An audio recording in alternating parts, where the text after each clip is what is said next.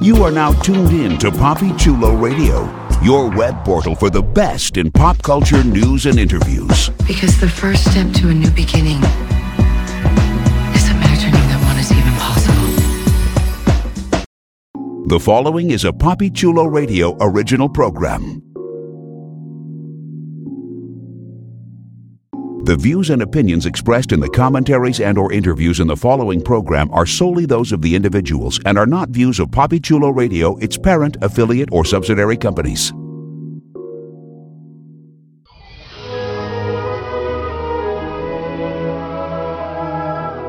Welcome to Storybrooke.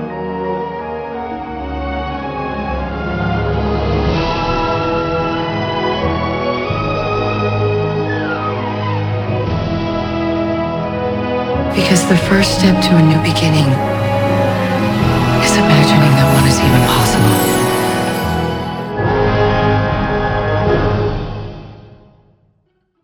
Welcome to Storybrooke Weekly Mirror in Hyperion Heights, the unofficial Once Upon a Time podcast, a PapiChuloRadio.com original series. Papi Chulo Radio, pop culture on demand.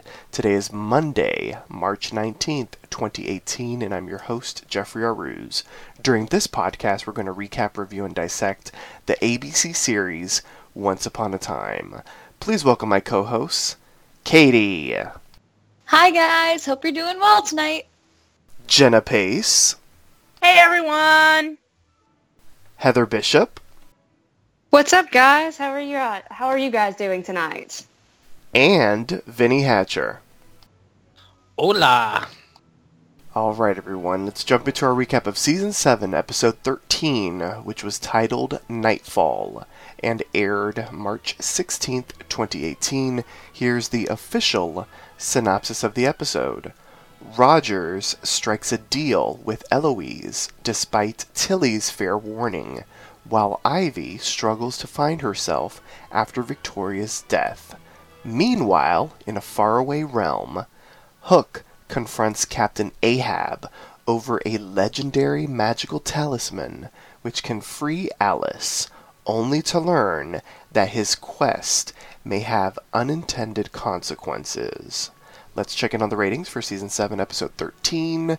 Once Upon a Time was viewed by 2.55 million total viewers with a 0.5 in the demo. It added a handful of eyeballs while steady in the demo. So I want to get everyone's initial reaction to the episode. And since we have a full house, eeny, meeny, miny, Heather. So I really liked this episode, and maybe it's just because I was kind of a little bit disappointed in last week's episode, but I'm really excited to get to talk about some of the different incidents and points that I noticed throughout this one. But I really liked it, and I'm excited to talk about it tonight. Vinny, what about you? I'm kind of 50-50. I'm 50% meh, and 50% it was okay. I don't know, it was kind of like a middle of the line episode for me. Jenna Pace? I liked it, but I had some very complex feelings at times that I guess I'll get into when we get into it. Alright, that's interesting. Jenna Pace did make a bold prediction of her rating on Facebook.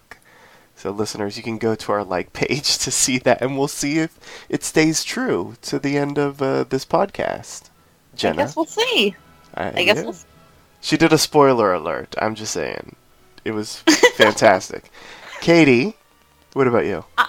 I liked this episode. It wasn't one of my favorites, but I did like it for what was in it. I'm always up for Hook adventures, so it was enjoyable. We got to see Smee again, which was great. There were a few things that I wasn't too keen on, but all in all, I did enjoy it, and I feel like I definitely enjoyed it more than I did the last episode, so that's always a bonus, I guess. Well, there you go. I am the complete inverse of Heather and Katie, I guess, because I really liked the last episode. Wait, what'd you say, Katie? Oh, snap. Oh, snap. Oh, look at Katie with the young people slang. No, let me stop. Oh, snap is wailed.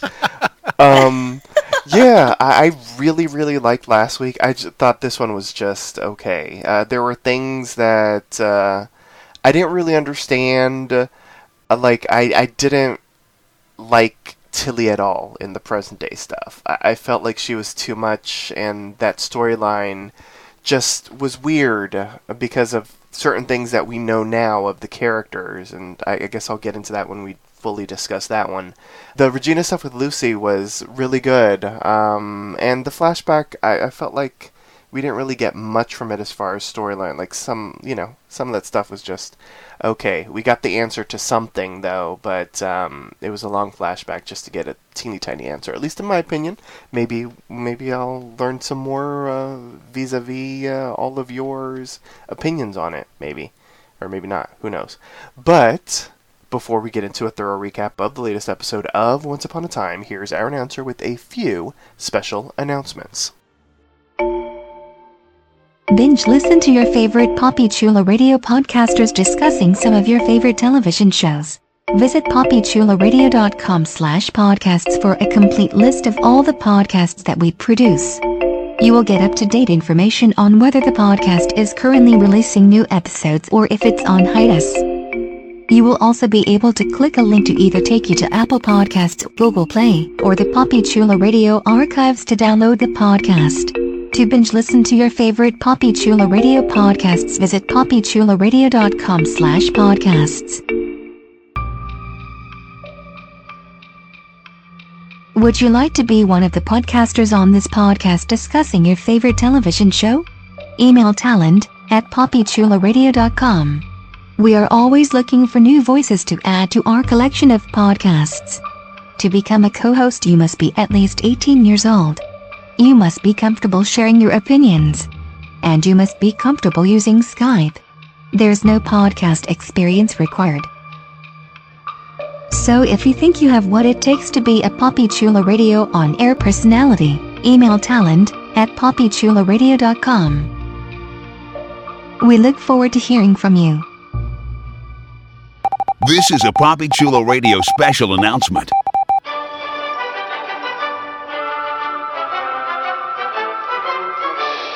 PoppyChuloRadio.com is currently looking to expand its web presence, and we're looking for your help. If you're a fan of Poppy Chulo Radio and its signature series, please visit GoFundMe.com/PoppyChuloRadio and help us with our campaign. Every dollar amount donated will be improving the Poppy Chulo Radio experience and making it more interactive and user-friendly. We thank you in advance for your support.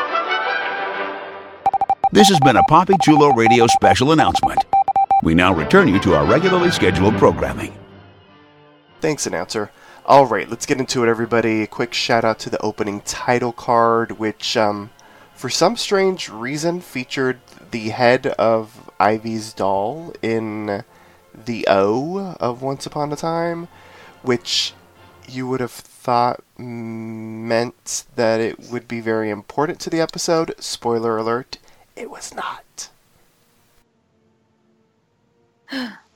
I know. It was not. Oh my god. Oh my.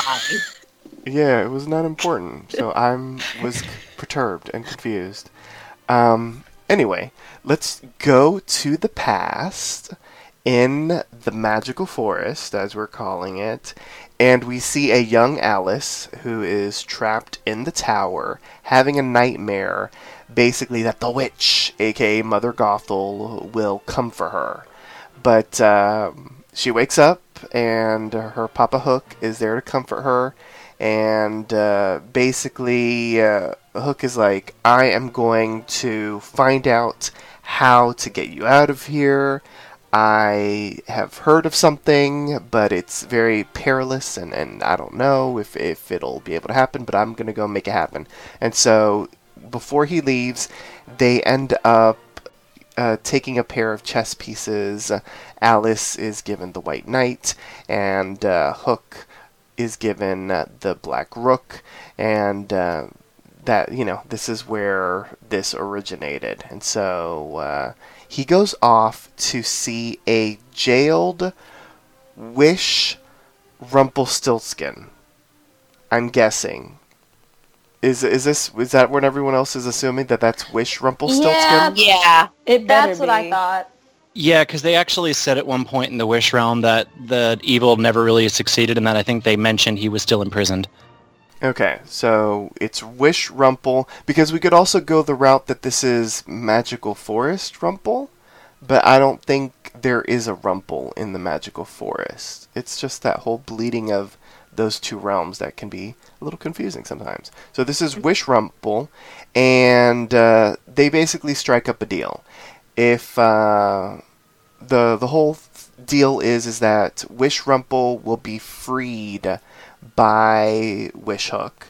Wishhook will set aside his vendetta. He's all about saving his daughter now, and so who cares about killing the crocodile? He will actually set the crocodile free if Rumple can help him. And so Rumple fills him in on Maui's fishhook that can basically break through any type of spell that I guess has to deal with someone being trapped.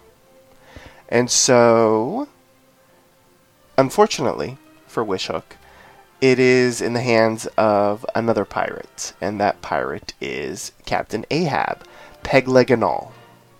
And so Ahab ends up, having a conversation with Hook. They get into piratey type of stuff, and they, instead of fighting, because Ahab is all about, pirates, they have to compete for possession of their treasures. Hook decides to play a game of dice with him, and the winner would get the Jolly Roger and the fishhook. So they play, and Hook won. So yay, he's got the fishhook, and Ahab basically taunts Wishhook that he's gone soft, that he isn't the pirate with the killer instinct, and all this kind of thing. So let's pause right here, because I want to discuss Wish Rumple, who is extra juicy, woo, and Wishhook, as well as the introduction of Captain Ahab. Jenna, what did you think of the storyline so far in the Magical Forest? Okay, or in the Wish realm? I'm very confused. That's exactly where we are, to be quite honest. Okay, I'm just kind of under the assumption that that Wishhook is just able to get magical beans as he sees, because it seems like he just kind of is able to travel realms at will. But in any event, so this is the scene where the complexities that I talked about came in, because I feel like this kind of is the moment where both some of the coolest things happen and some of the weirdest things happen. And it really all comes back to that Rumple Hook scene. And I will say, I love it. I think Robert's acting is amazing. Colin's acting is amazing. I think it sets a really cool tone for the story and all that. But at the same time, taking the rest of the episode in, it's a little odd. And here's what I mean. For Killian to go to the crocodile and just have no malice and forgive him and all that, it's interesting to swallow, and you can kind of get maybe he has kind of gone soft in some ways, but it just feels weird to me that, for one thing, this plan has a million ways that it can go wrong before Ahab even jumps into it. How do you know Rumple still doesn't hate you and won't kill you and Alice the moment he's free?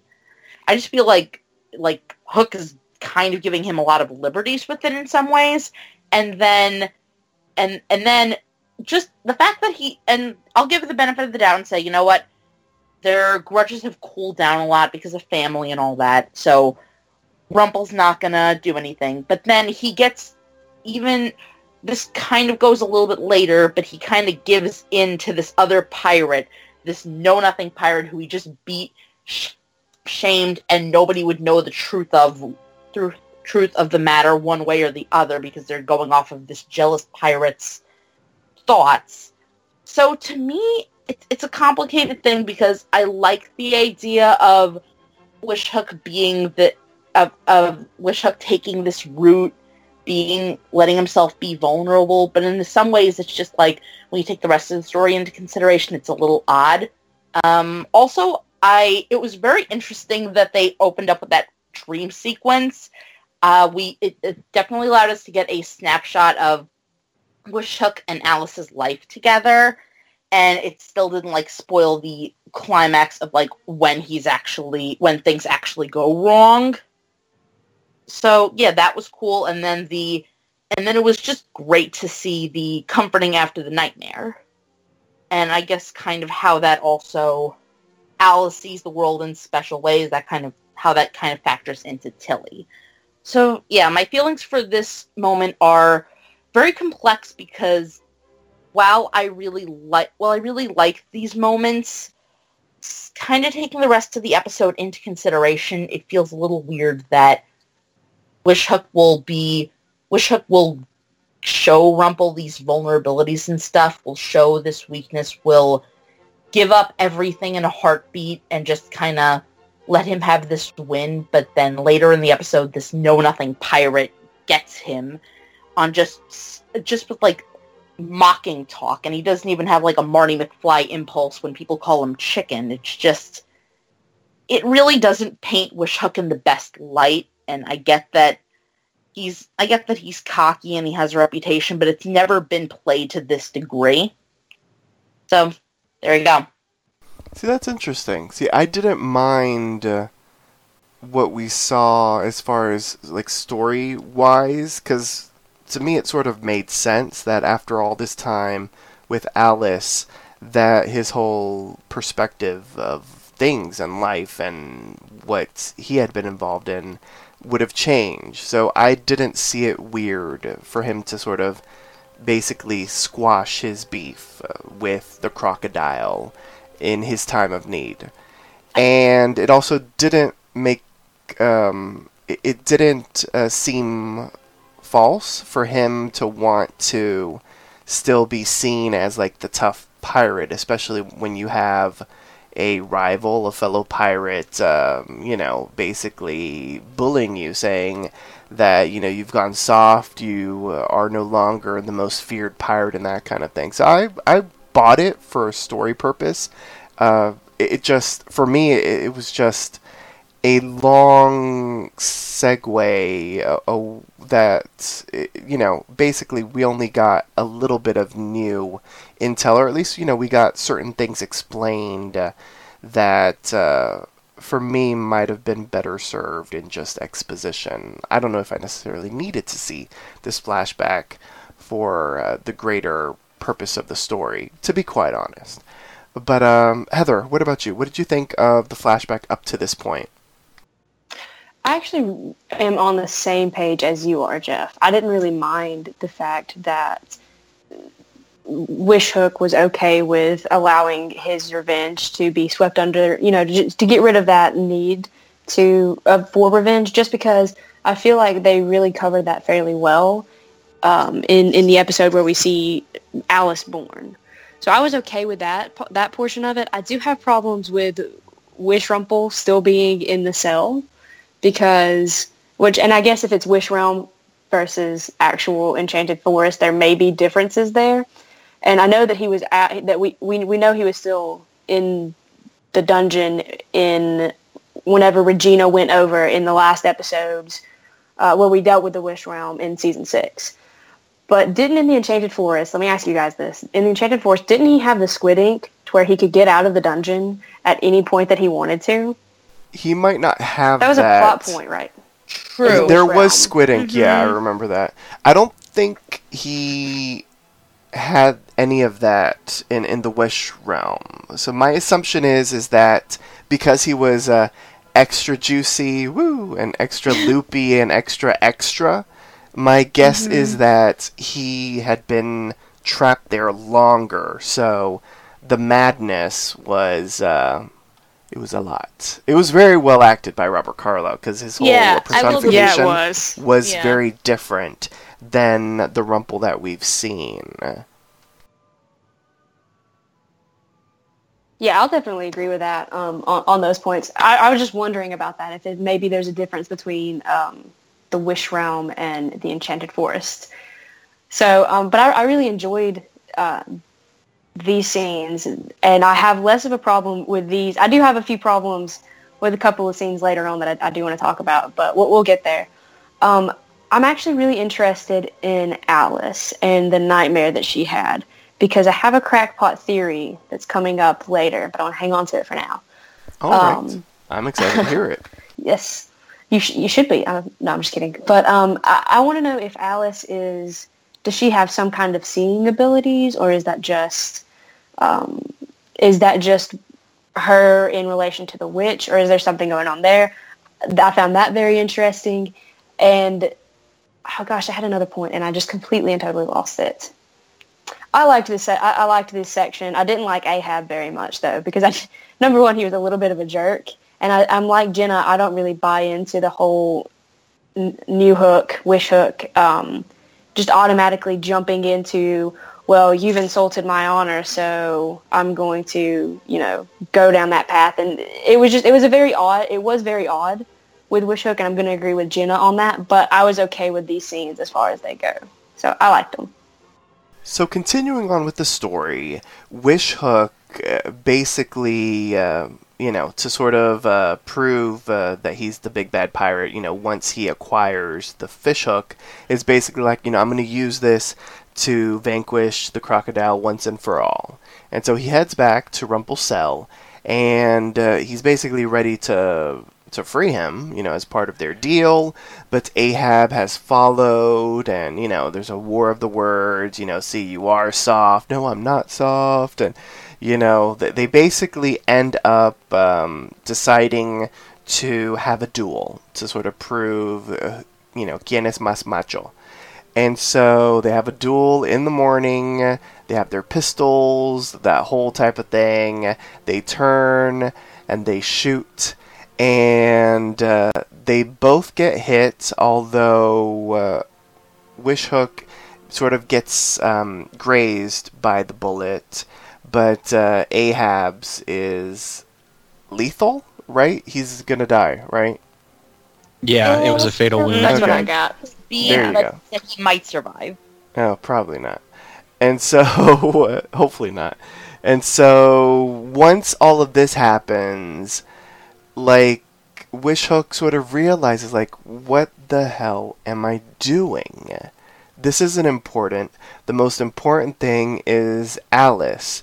And so, he rushes back to the tower, and when he arrives, things take a turn for the worse, because Gothel ends up poofing there, and she basically reveals that because Wish Hook went on his little pirate adventure, that she had poisoned the bullet that grazed him or nicked him, and it hit him just enough, or it went through his flesh just enough to poison him with the curse of the poisoned heart.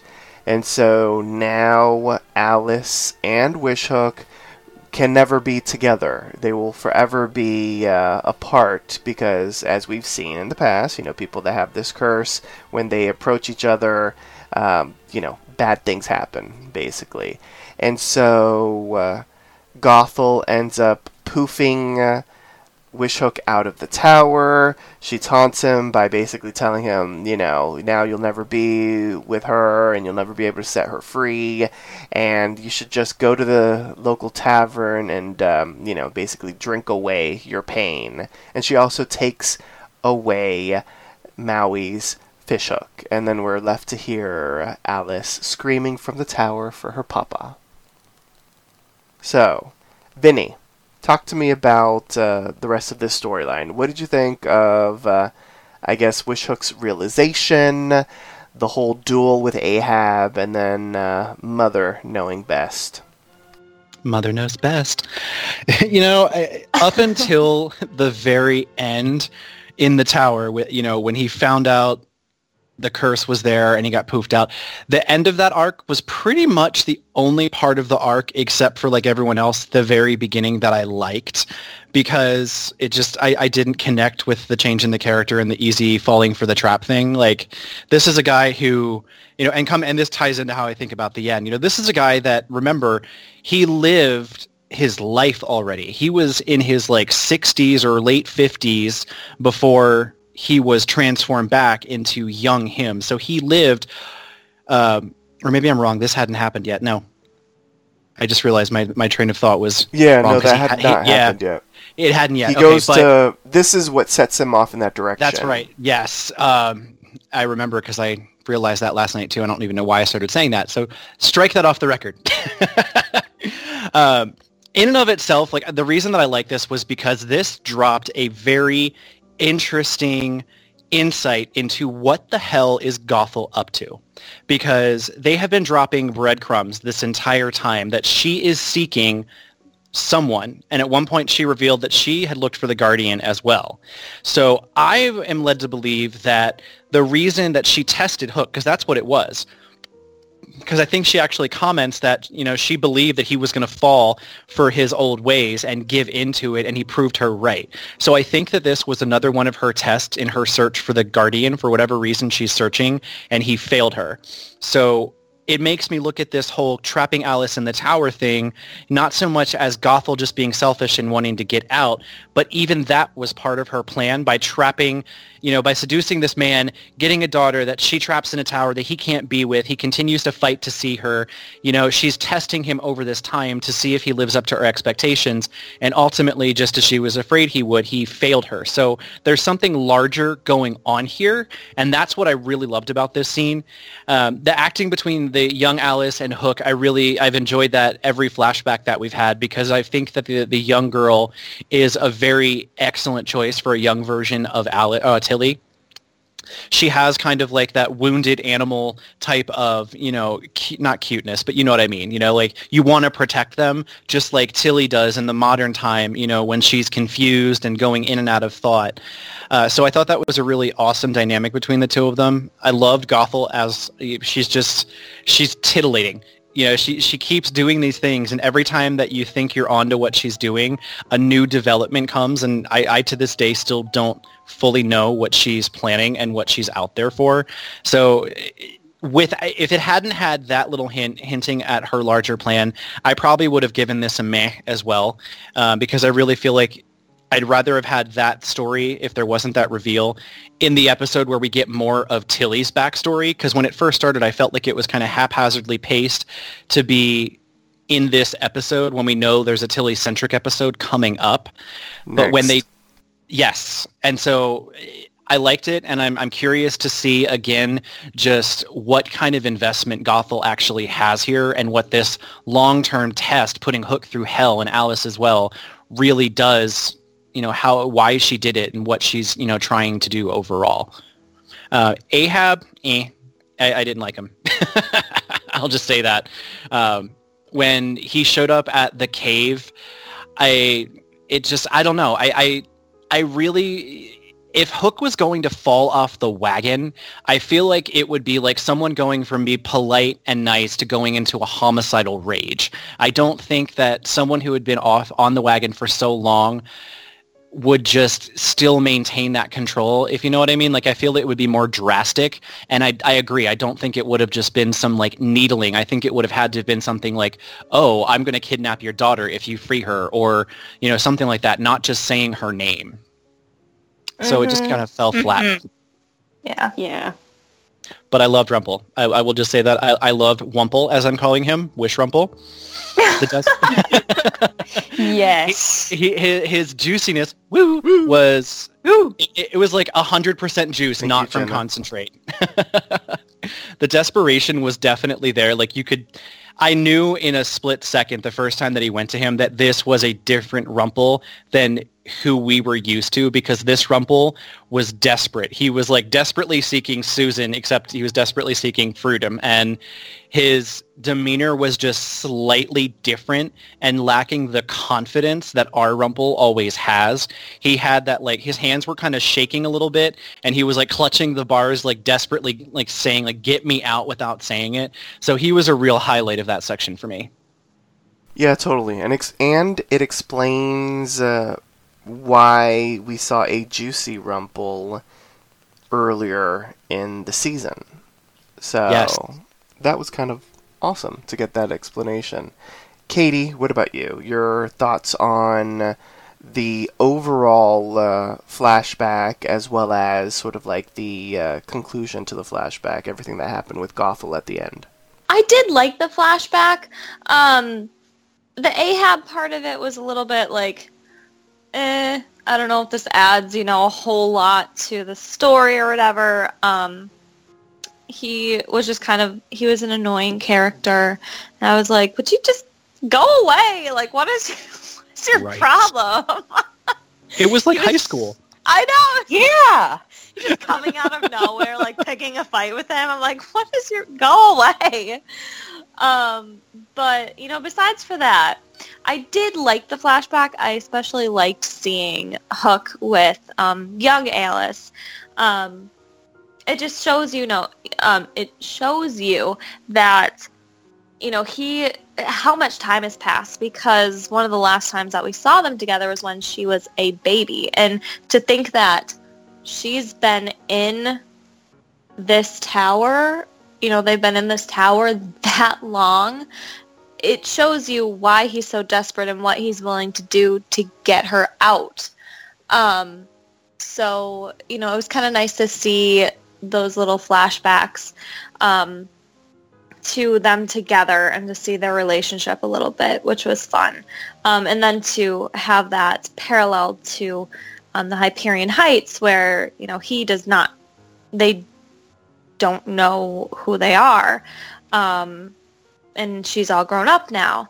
It's just very interesting to see those comparisons. I think Vinny said everything I would have said about Gothel as well. But just to touch on Rumple a little bit, I really liked the portions with Rumple specifically, because we haven't seen Robert Carlyle in that detailed of makeup like he was in the first season of Once Upon a Time, or even the pilot episode. We have not seen him like that in so long. So it was really fun to kind of dig back to... We saw him once earlier this season. Earlier, briefly. but I feel like the makeup just wasn't the quality that it was in this episode specifically. Oh, okay. I don't know extra why. Juicy. Woo! Yeah, he really was. And I really Yeah, I don't know. liked that. Is this a fact, Katie? You might know. Is it true that Mm-hmm. Robert really doesn't like the makeup, and that's sort of why? Or is that just kind of like an internet rumor? Does anyone know for sure? Because I don't. I'm Googling. Yeah, I feel like he didn't. I feel like he said that he didn't like it. But, that could very well be an internet rumor that everyone has taken to be truth. He also Well, I wears mean, a lot of makeup in his other roles too, like And we Eric also- True. and If you stuff. consider it, I mean, he's got to have his head and his neck and any visible appendages covered. So I can't Yeah. find anything on here, but I mean, just from like when I would watch documentaries and like, when Robert Englund did Freddy Krueger, sitting in the makeup chair for hours for that, I probably would think that, they probably wanted to give him a break, because before this Yeah. we were kind of like on a juicy overload for a few seasons and flashbacks. That is Yeah. true. And if you think about it, Exactly. they stopped, and maybe that's where the rumor started. I feel like a former co-host referenced it once, and I always felt like that might be true. So who Well, knows it's if it's clever true if or they not? did. We used to Yeah. have. Now when it happens, we're all really, really excited, because Yeah, Yeah. exactly. it's Yes. it's We like this appreciate season is vegan Rumple. He's the vegan dark Exactly. one. Exactly. Oh. And I think that definitely put it in words, because I really liked seeing him that way again, because I feel like it's been so long. It really has. Yeah, so it was kind of nice to see that again. And to see him, and you guys are so right, he was acting, slightly differently to what we've seen before. So, yet again, he's acting out another version of his character, but he does put enough of a twist on it that you can tell the difference, which is really neat. His scenes were just fantastic. Robert Carlyle is a fantastic actor. And, no matter how I feel about his character in the show, I love Robert Carlyle for the work that he does. So I really did appreciate the scenes with him and Wish Hook, I guess you can say, because they play really well off of each other, and they were good scenes. So I really did like the flashback. Ahab annoyed me, but I did like the scenes with Alice and Hook and Rumpel and Hook. So that was nice. You know what kind of bothered me the most about Ahab? And this is something I've commented on before, but I think it was just... I'm one of those people that, like, when I have a preconceived notion of what a character should look like, and they pick somebody, like... Mm-hmm. To me, Ahab does not look like a rejected Backstreet Boy. And that's what this guy looked like. He looked like the ugly Carter brother in the makeup. When not saying the actor's ugly, but like the way that they did his hair and the beard and the clothes, it was just like, are you salty because you didn't make like the pirate version of the Backstreet Boys? I picture like grizzled, like somebody more like grumpy than I do what, and he didn't exude confidence. So when he was like insulting, it was kind of like, someone like really, really small going up to some big muscular bodyguard and like saying, "You're ugly." Exactly. No. Yeah. And the fact that he just like, I don't know, when he just like appeared out of nowhere in the cave and he's like, "We're going to fight." I was like, what the heck? The cave that I assume is in a different realm because they don't even label the realms anymore. They just assume that we follow along. Somewhere far away. I think they were in the Wish realm like the whole time for that. Probably. But the tower isn't in the Wish realm. Right. Yeah. This has enough beans to go back and forth. Like, I have no idea. I've gotten to the point to where I'm just going with the flow as well. I've come up with a solution that I'm okay with for the realm traveling. What is it? I like to think that all of the characters that we no longer see on the show regularly, like Blue, they took jobs on the new interdimensional portal expressway and they're toll collectors. Yes. Yeah. I like that. Yes. That's good. I will go with that. Because literally, like, it's so funny when you try to talk about this show to someone who used to watch it. Like my boyfriend, like I stopped telling him a lot of the things that happened because he's like my dose of reality. Because he'll be like, wait, what the hell? Like, they're in what realm? Like, why are they here? How did they get there? And I'm just like, magic? Magic! I love that so much. So any final thoughts on the flashback before I ask a question and then we head into the present? It was nice to see Smee again. That's my final thought on that. Yes. Yes. Loving the bits of Smee we've been getting this season. It's. I'm glad that we had this moment of Smee, Smeeciation. Very nice. I love how she struggled to get that out, though. Because I made a post this morning about Smee appreciation, and I made a pun for it, and I forgot the pun for a sec. Now, Jenna, you're not supposed to forget your puns. If you're trying to interject something into a conversation, you have to make it seem natural and insert it Smeedly.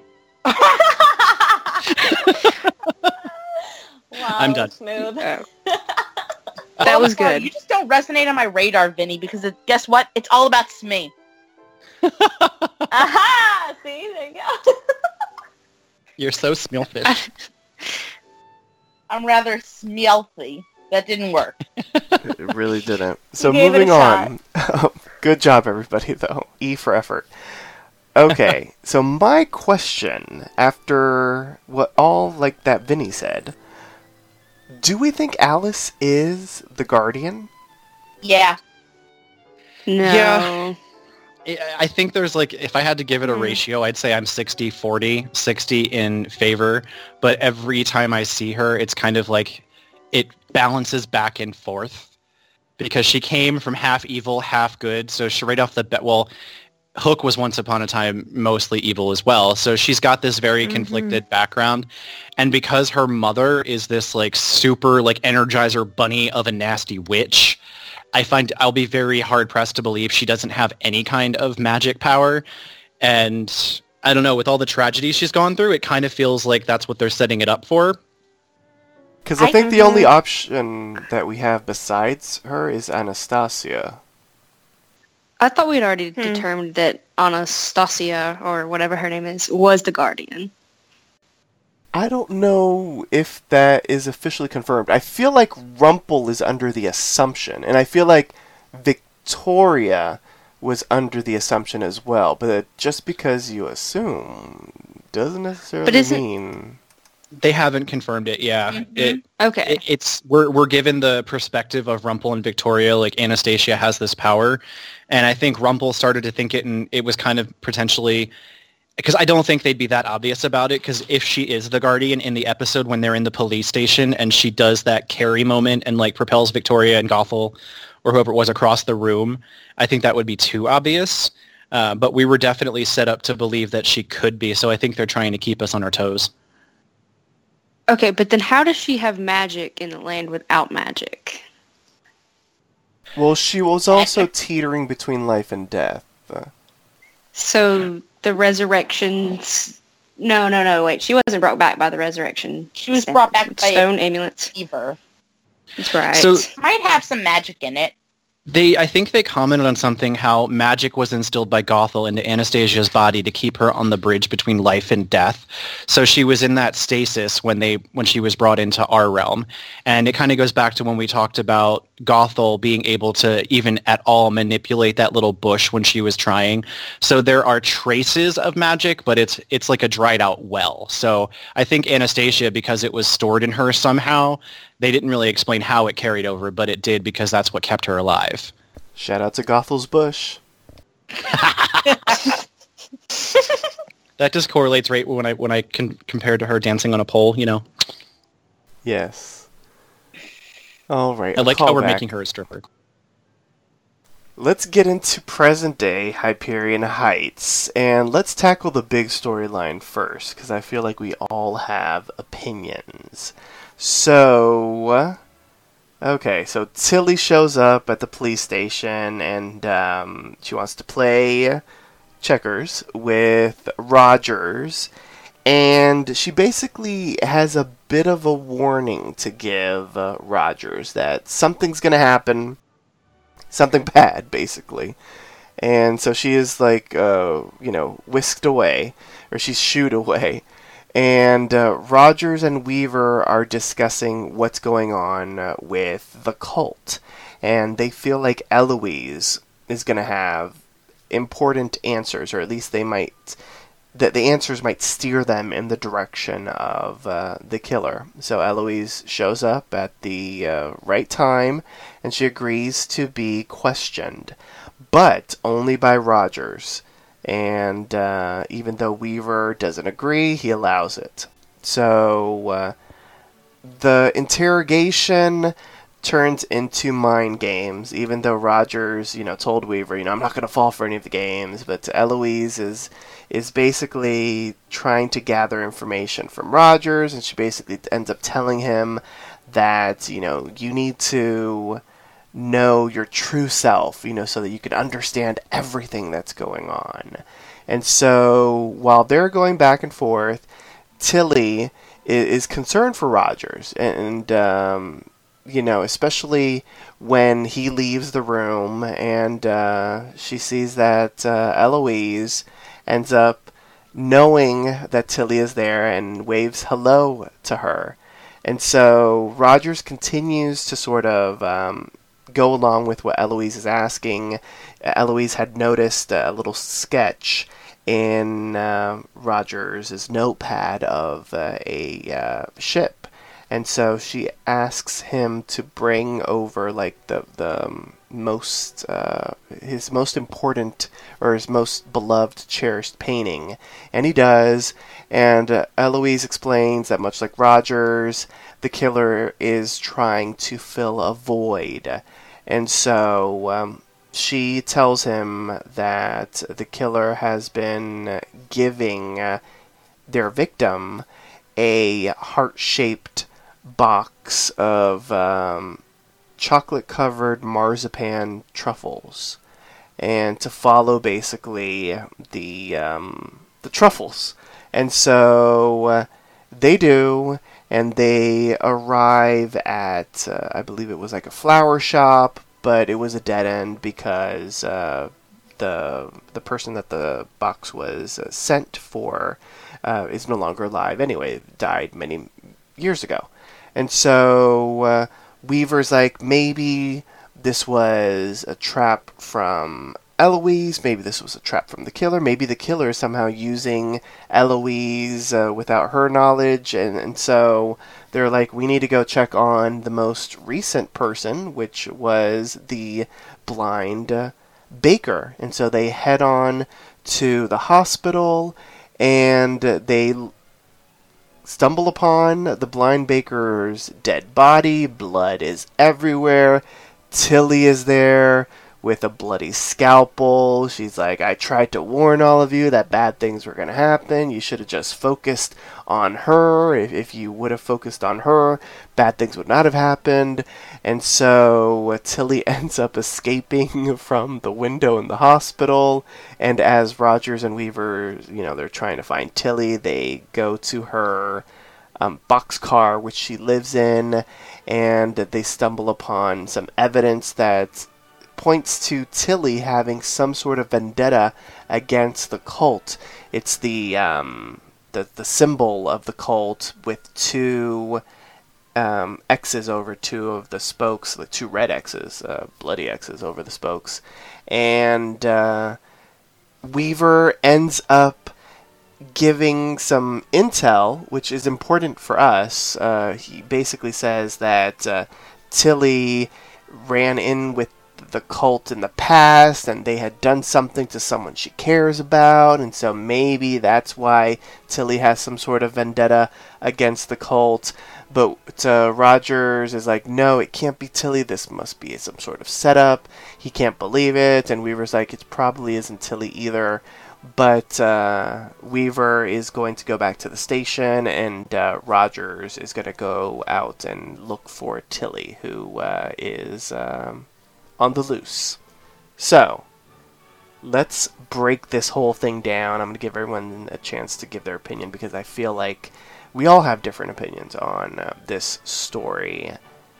Let's start off with Heather. What did you think of the Tilly, Gothel, Weaver, Rogers storyline in Hyperion Heights? Okay, so this was, at the same time, it was my favorite storyline that we saw, but it was also the one that I had the most issues with. And starting with, why does Gothel want Rogers awake? Because the way that she was talking and the way that she was pushing him, in certain ways, it just seems to me like she wants him to be awake. Yeah, well, I don't know if she wants him to be awake, but I thought that he was going to wake up. Like, I thought she was going to wake him up. I don't know if it necessarily means that she really wanted him to be awake, but I felt like he was going to wake up. It was just so weird, like the way that she was talking about, like, you need to know your true self so you can understand everything. And I was like, is he going to wake up at this moment? It just started off very weirdly. But continue on, Heather.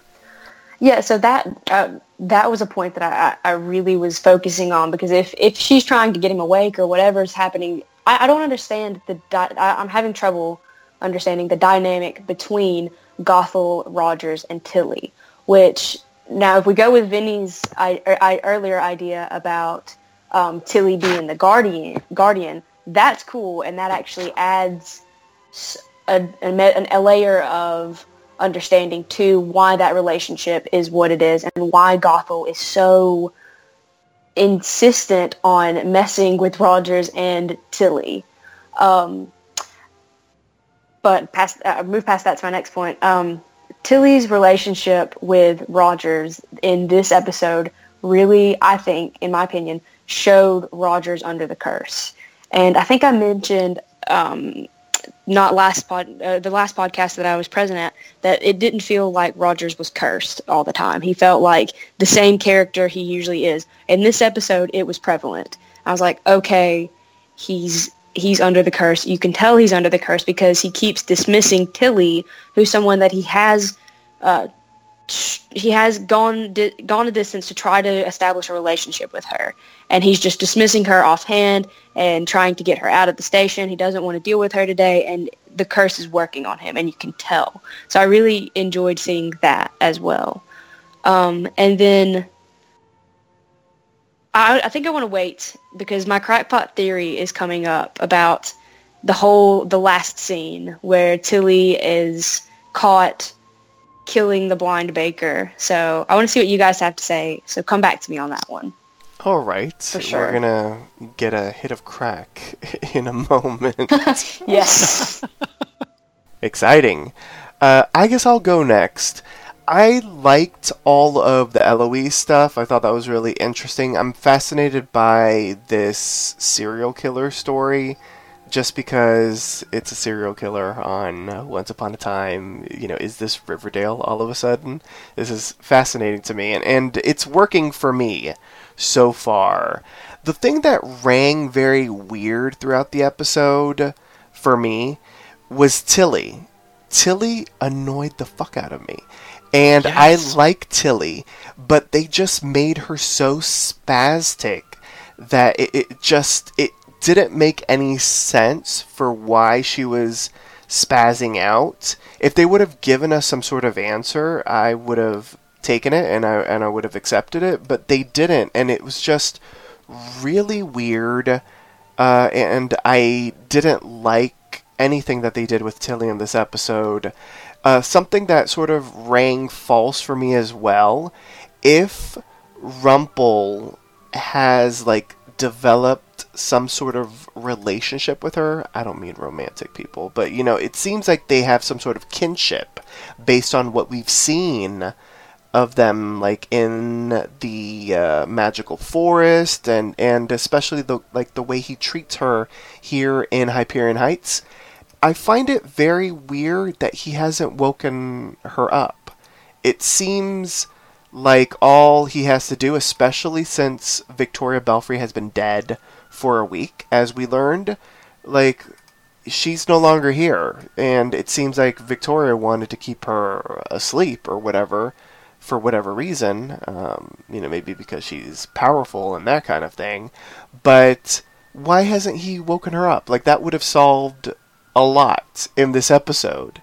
So that just rang false to me. It's weird. I know that Rumple has his own agenda and that kind of thing, but because he did become really friendly with her, and I don't know, maybe mentor-mentee or whatever the hell ended up happening with them, it just seems weird that he hasn't woken her up, and I feel like that would have solved a lot of the issues for me, at least, because Tilly didn't ring true in this episode. And since you're agreeing with me, Vinny, you can go next.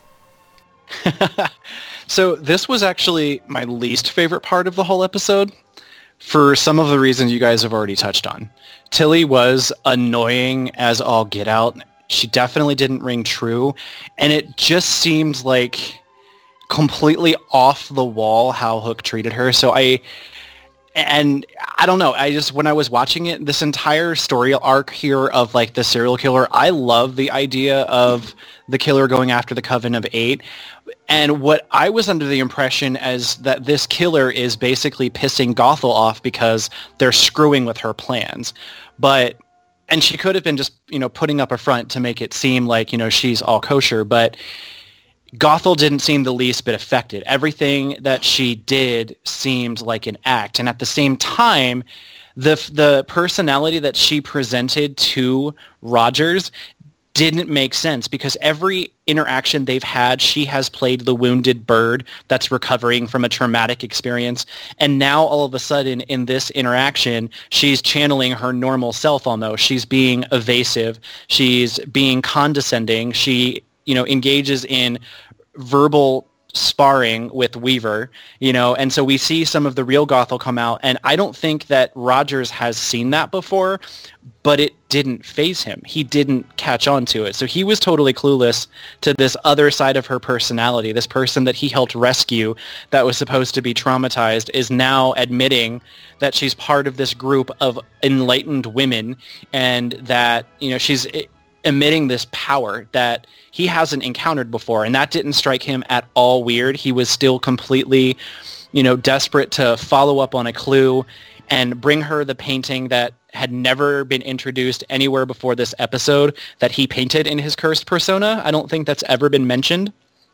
That was just like out of left field. Like, it felt like they just threw that in the episode. I know we've used the term MacGuffin, but we never really got any outside the police station or outside his job with Rogers this season. We've never seen his home. We've never seen really like a lot with him outside of his detective capacity. So to suddenly just bring in this like super private, super, off the wall, I want to see your biggest painting. And that still didn't bother him. This woman who is supposed to know like absolutely nothing about him other than what she's seen from him helping her knows that he paints. And Weaver was kind of the voice of reason, and it really I didn't like it. I didn't think that he should have still gone along, because yes, there's a killer killing these witches, but his only personal investment in this season has been in Eloise Gardner, and he's trying to protect her, but this person has just shown him her bitchy side. I would have been more suspicious and not as inclined to work with her. So that whole section didn't ring true to me either. I just thought it was kind of forced, and it didn't make a lot of sense other in the sense of, hey, we need to give an obvious plot device that's potentially in the next episode or two going to cause Rogers to wake up, because I think that's what they're setting the painting up to be, like the Fisher-Price Guide to Amnesia Recovery. Yeah, it didn't leave a bad taste in my mouth. I was more confused than anything with all the character development we've seen this season. Rogers is suddenly starting to look like a Hardy Boy as opposed to a seasoned detective, which not a seasoned police officer, sorry. My only other big thing was the scene in the the hospital room. Alice had to crawl out a small window.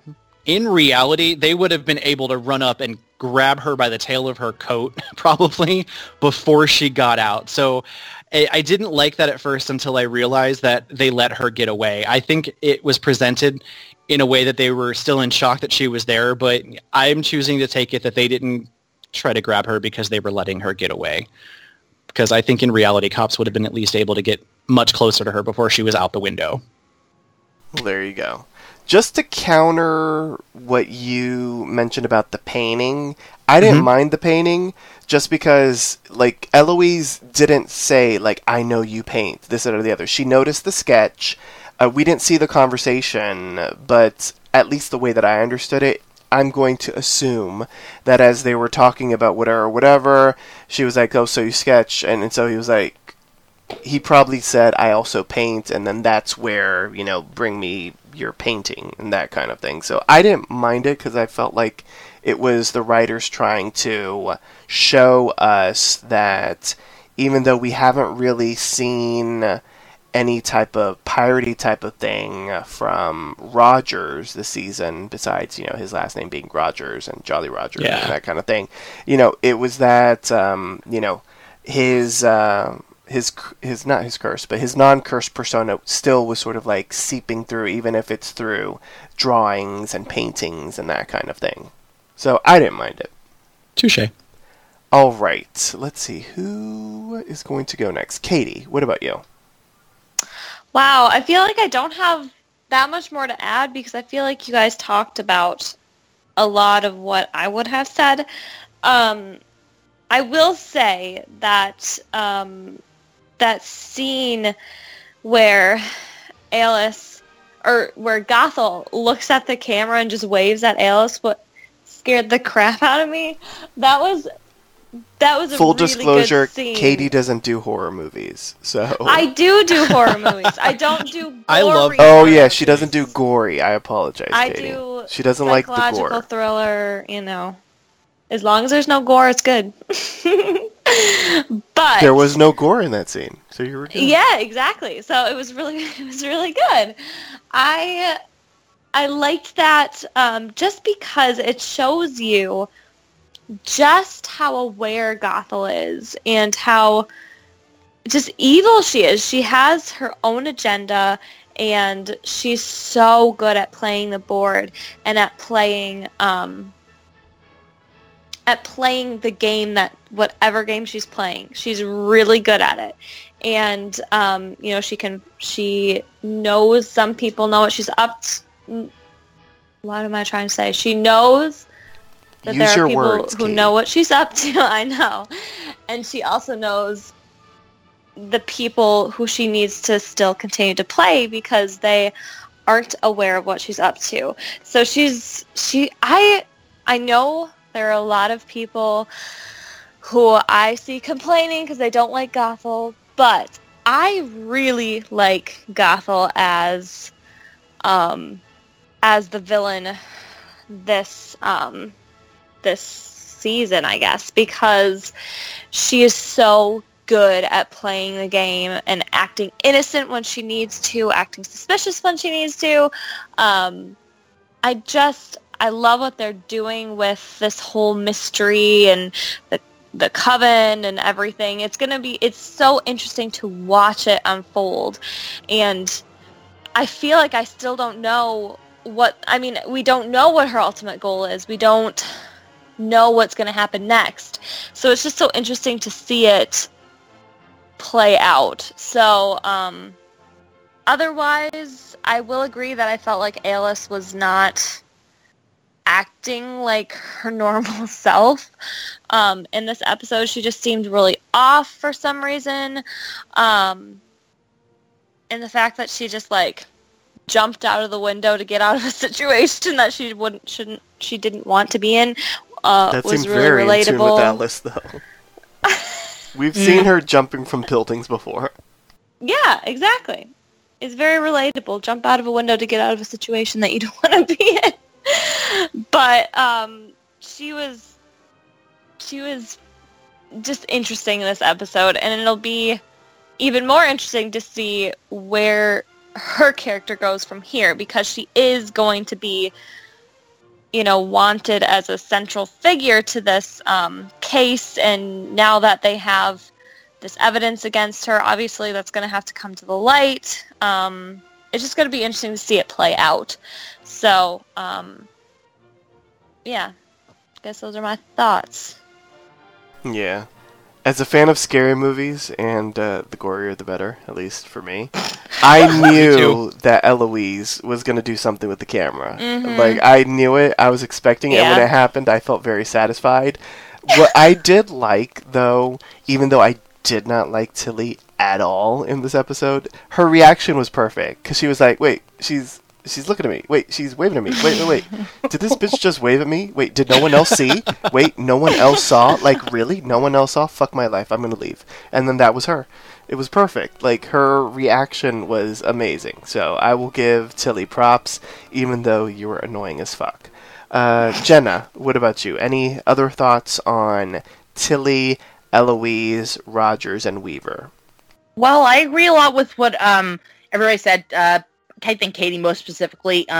Tilly was really annoying this episode. I feel like she went off her pills, but I really wish they had said that. It would make that's what sense I felt she was like. off her pills. Well, and they would have gone after her if they thought, because they were so stay on your medication, and she was clearly not. And I was really surprised. Exactly. Yeah. I just wish it had been confused because I was like, she's obviously off of her pills, and they're not doing anything about it. Either that or she took bath salts. I mean, that's possible. Maybe maybe Eloise stole her pills and this was a maybe cry she for took help, some of like, Heather's I crack. lost my pills, help! And that's what happened. Yeah, I'm pretty. So Tilly was definitely set up, and I feel like whoever's killing the witches, I feel like they're working with Gothel or Eloise because Eloise just loves screwing Tilly over. Eloise totally knew what she was doing when she did that wave wink thing. That evil little bitch. That's your mother. Oh! Anyways, yeah, Mother does not know best. Worst mother ever. But yeah. Literally. Yeah, I'm convinced that whoever it was had magic or used magic in order to teleport her there with that scalpel in hand, like after the blood had already been done. Maybe like like a reverse transformation spell. But yeah, it was interesting seeing Rogers back on this hard-on detective mode. He hasn't really done that since the Eloise Gardner case. I guess it's interesting to see him kind of like be really attached to something. Like he was really attached to the Eloise Gardner case, and now he's really attached to Eloise Gardner again.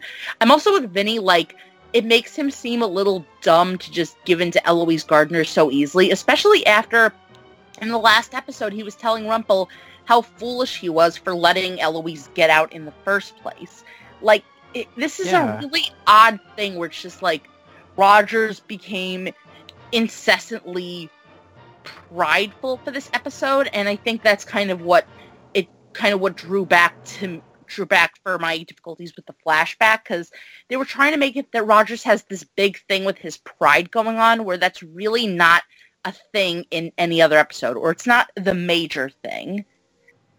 So, well, yeah, pirates do have their pride. They do, but it's like, as far as it goes with Hook, it's not like his overly defining quality. It's not the biggest source of his hubris. It hasn't really been the biggest source of his hubris. But this is Wishhook. Rogers. So it's just kind of, it felt like that, and being overly dismissive of Tilly when last time he was very concerned with her. Even like in episodes where she wasn't mentioned, he was like looking out for her. So, I don't know, it felt a little weird, and I felt like they made Rogers a little dumb. One thing I wanted to point out that I came up with this morning about the scene where Rogers and Eloise are talking about the painting, I was thinking about why Eloise would like try to take him down from this angle.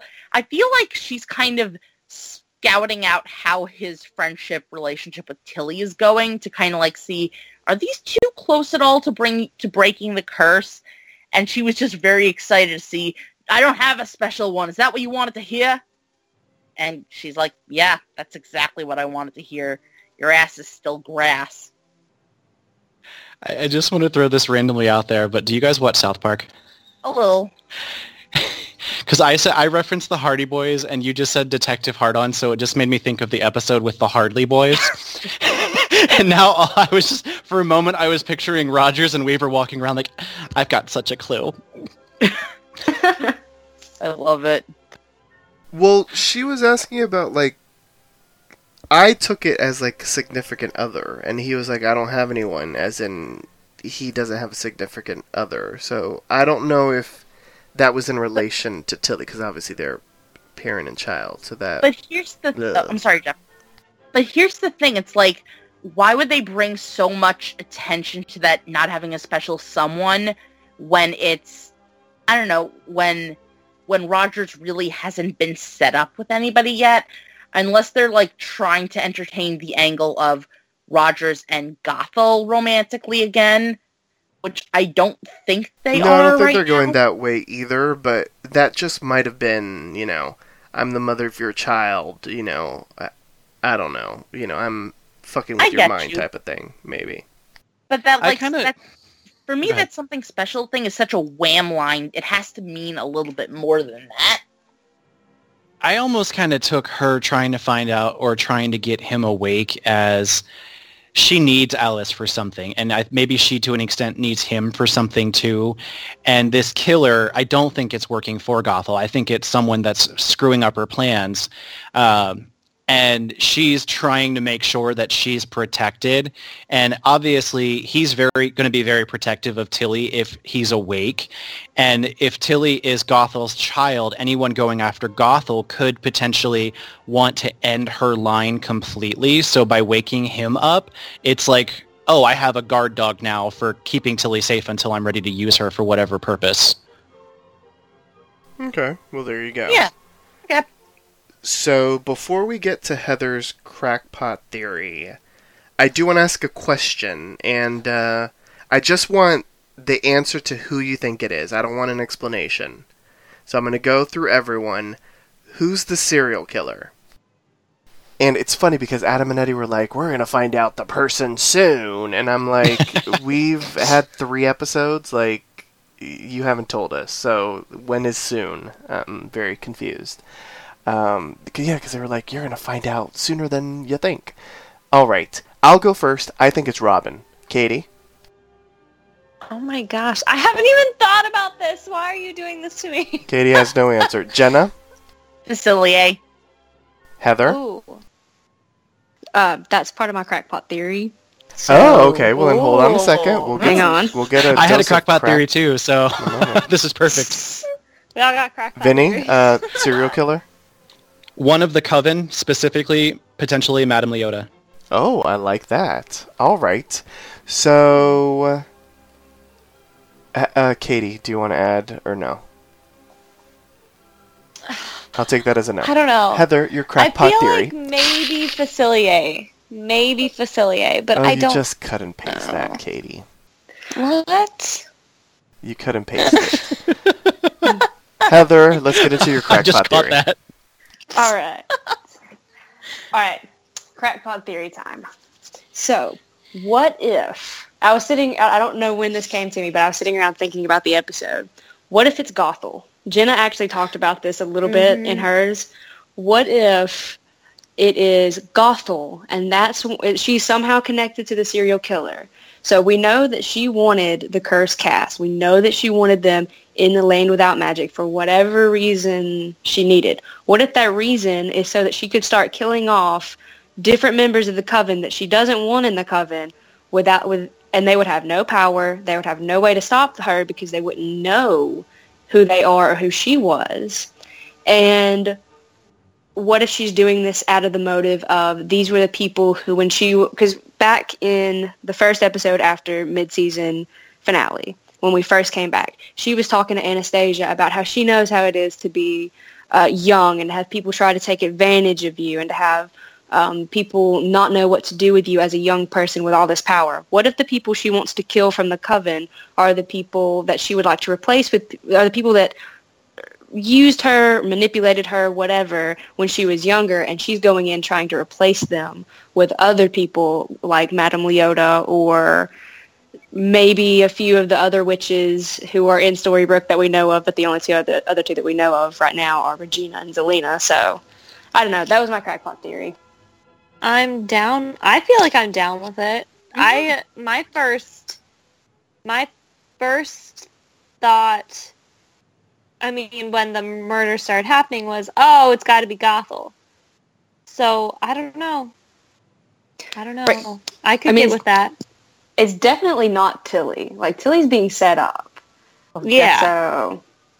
It kind of goes, like, it's in line with a lot of, like, my own, and the reason that I came out of left field with Madame Leota, because I was almost kind of thinking of maybe there's some way, like, if you remember how Zelena was able to utilize magic in our world and disguise herself as Marion, even when she was, out with them in the real world, I was thinking that, maybe Leota never actually got a real body, and the figure that we saw back in the new Enchanted Forest or whatever, when the Coven of the Eight was there with Gothel and Drizella, was just a body that she was possessing, and that potentially Leota could be body jumping, and Alice was possessed by Leota when the murder happened and when these other murders have happened, and that somehow Leota's body jumping, and for whatever reason, whether it's she wants to piss off Gothel or they had a fight or she just likes being in this world where she's not trapped in a crystal ball or something. I just feel like the murderer is not Gothel herself, and I'll be very surprised if it is. But listening to your point, I can easily see how that would also work. Like maybe she's also just trying to take all the power for herself, and that's where the locks of hair come in. I've got a theory too. Woo, theory time. Okay, so I think that it's kind of... Okay, so I said Facilier, but I think Facilier and Gothel are kind of working together because I think the Coven can only do its thing that it wants to do when all the members are dead. The other members don't know that. Gothel knows, and Facilier has, like, spiritual magic, so once they're dead and on the other side, he can kind of, like, do some magic with those spirits. Leota, they had to, like, I think they had to bring her back so that they could kill her, because right now she was between the sides, and they couldn't just kill her while she was stuck in the middle. They had to, like, make her corporeal to kill her. So I think that they have to make sure I think they're going to kill all the other witches, then Gothel's going to kill herself, then Facilier's going to be able to do his magic stuff, and then, like, whatever the Coven of Eight has planned. Because right now, we have so few members of the Coven of Eight, because they keep killing people. So I'm kind of like, what are we going to do? We still have a lot of episodes, and we don't know who these Coven members are, or they're dying. So, but then I was thinking, what if that's the point? What if the point is we're killing the Coven of Eight so that when they're dead, the big thing can finally happen, whatever that big thing is? Well, and that's interesting because Facilier has, like, if I'm correct, like Creole voodoo background, and traditional voodoo does, like, if you're trying to control someone or do a spell on them, it requires something from their body. I'm That's an just saying, interesting theory, Jenna.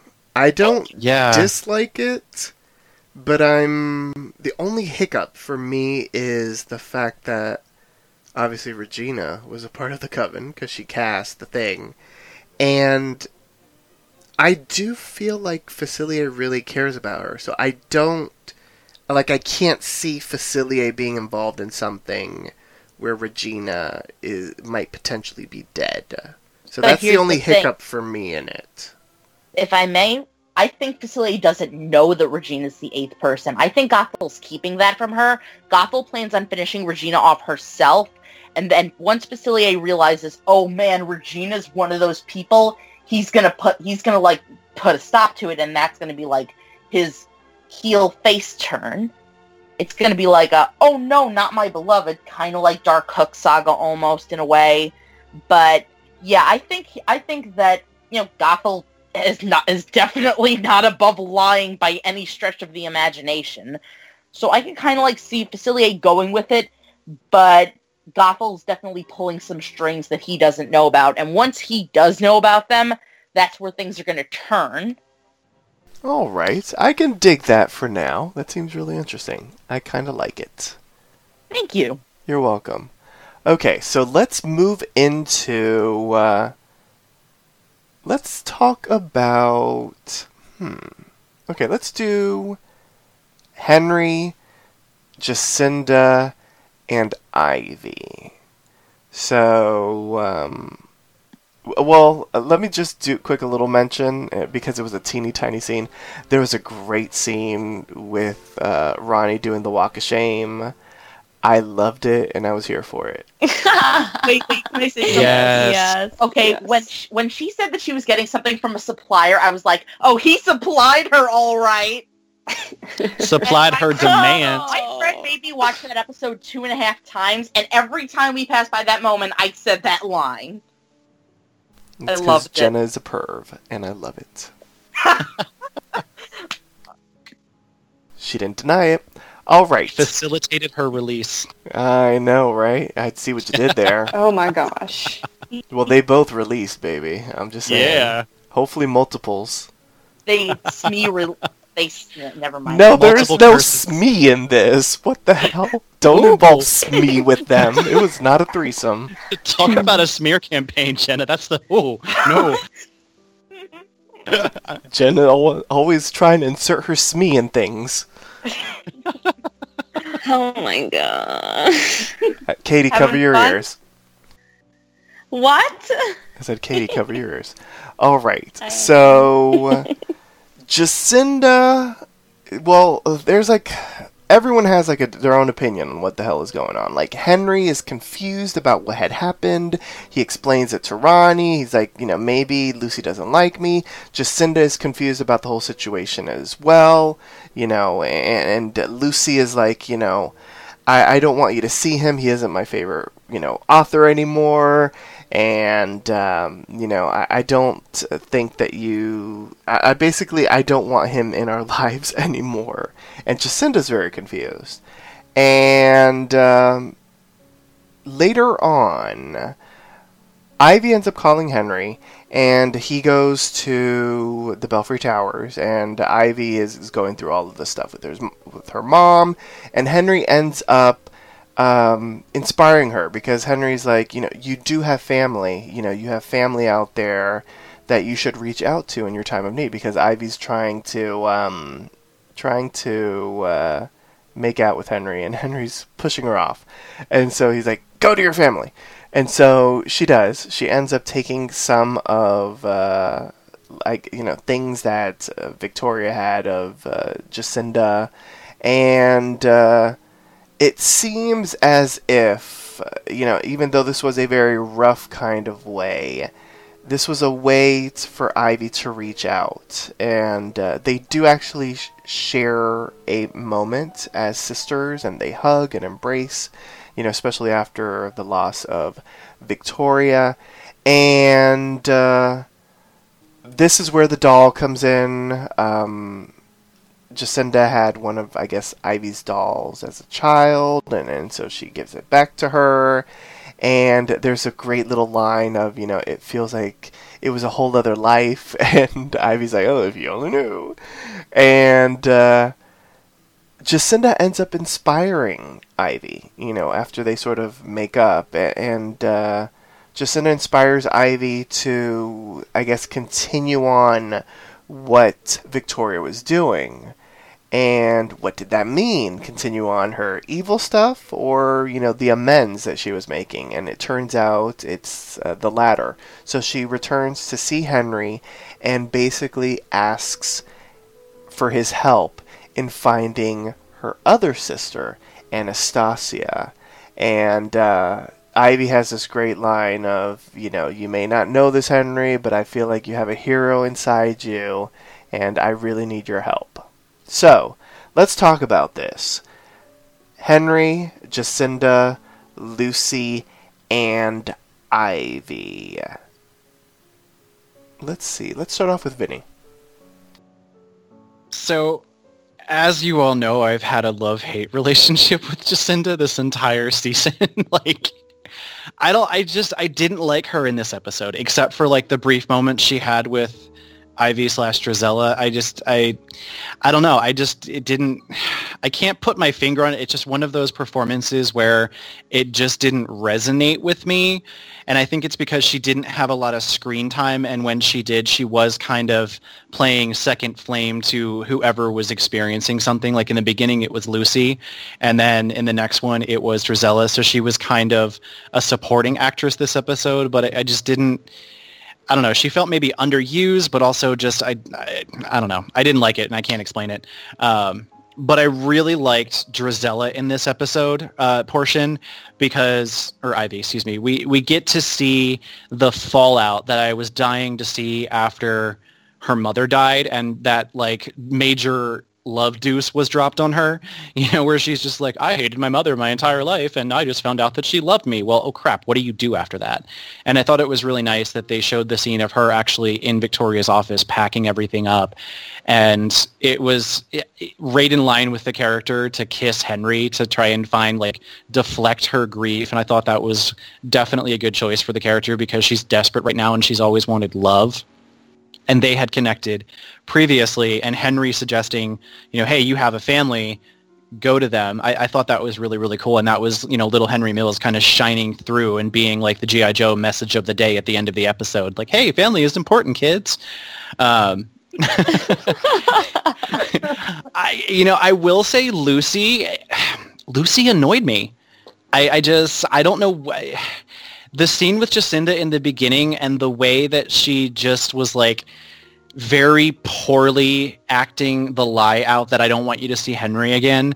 And just, I could see the struggle, and I like that being evident, but there was something about her performance that kind of annoyed me. Even at the end, which we'll kind of get to a little bit as well. But I thought the line that Jeff mentioned, the line where, it feels like a whole other world, and Ivy just kind of drops her eyes looking at the doll and is like, you have no idea. It was really like you could feel the weight of everything this woman has done falling on the shoulders of the character. And it just, again, speaks to Adelaide's acting chops, similar to how Robert can, portray that desperation earlier. Adelaide was able to, in that one little simple line and the way that she looked at the doll, communicate not only the fact that it was the whole world away, but it was all her fault. Part of it anyway, a decent chunk of it, and she's awake and she's dealing with the burden of everything she's done to these people. So I thought that was really a good thing for her, and I like that little part of it. But overall, I thought it was a nice little segue from the other stories that we had going on, and it was good to see development with that character. Jenna, what about you? Well, I agree with everything that Vinny said regarding Ivy and her development, but I disagree with everything regarding Jacinda and Lucy. Bam. I really like... How dare you? Oh, hey, I'm gonna take you down. I'm Revenge of the Smear campaign. Are we still Girl, oh honey.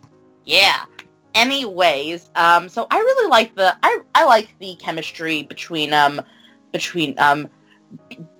and Allison Fernandez. Well, it kind of had a point where it didn't work for me for a couple of episodes in the middle of the season, but right now, over the past couple episodes, it's really been coming back. I really do feel their chemistry in this episode, like what they were capturing in the premiere of the season, where I really feel the mother-daughter connection, and I like how Jacinda's not fooled by what Lucy's saying. Like, Lucy's making attempts to do things, but it's definitely not working. So it's just cute, and I really love the conversation between Jacinda and Ivy where they're talking about the mother-daughter relationship. I don't know, I feel Jacinda struggle a lot. It feels very real. It feels well acted. It feels kind of heartbreaking. Though I don't understand why Jacinda feels like Lucy has a problem with her. She seems to have a problem with Henry, not Jacinda. So that I found was a little odd, but that's all I have to say about Jacinda and Lucy, at least for now. As I said before, I'm really with Vinny on the thoughts on Ivy and Henry.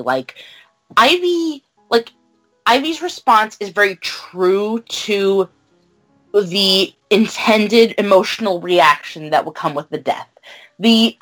As we went over it in the mid-season premiere, Victoria's death was very controversial in terms of getting the intended emotional response that they were hoping to get, because people were like, I didn't really feel for this. This wasn't developed enough for me to get that reaction. But I feel like if you can kind of swallow that, then it makes it much, then this is very powerful.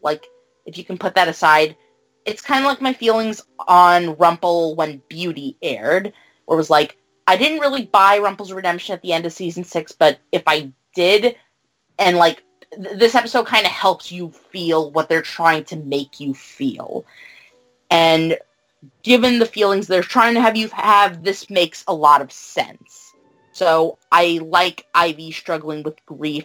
I like Henry supporting the decision to go to her family, stepping away when, he could tell that Ivy was kind of having this bad approach to her grief.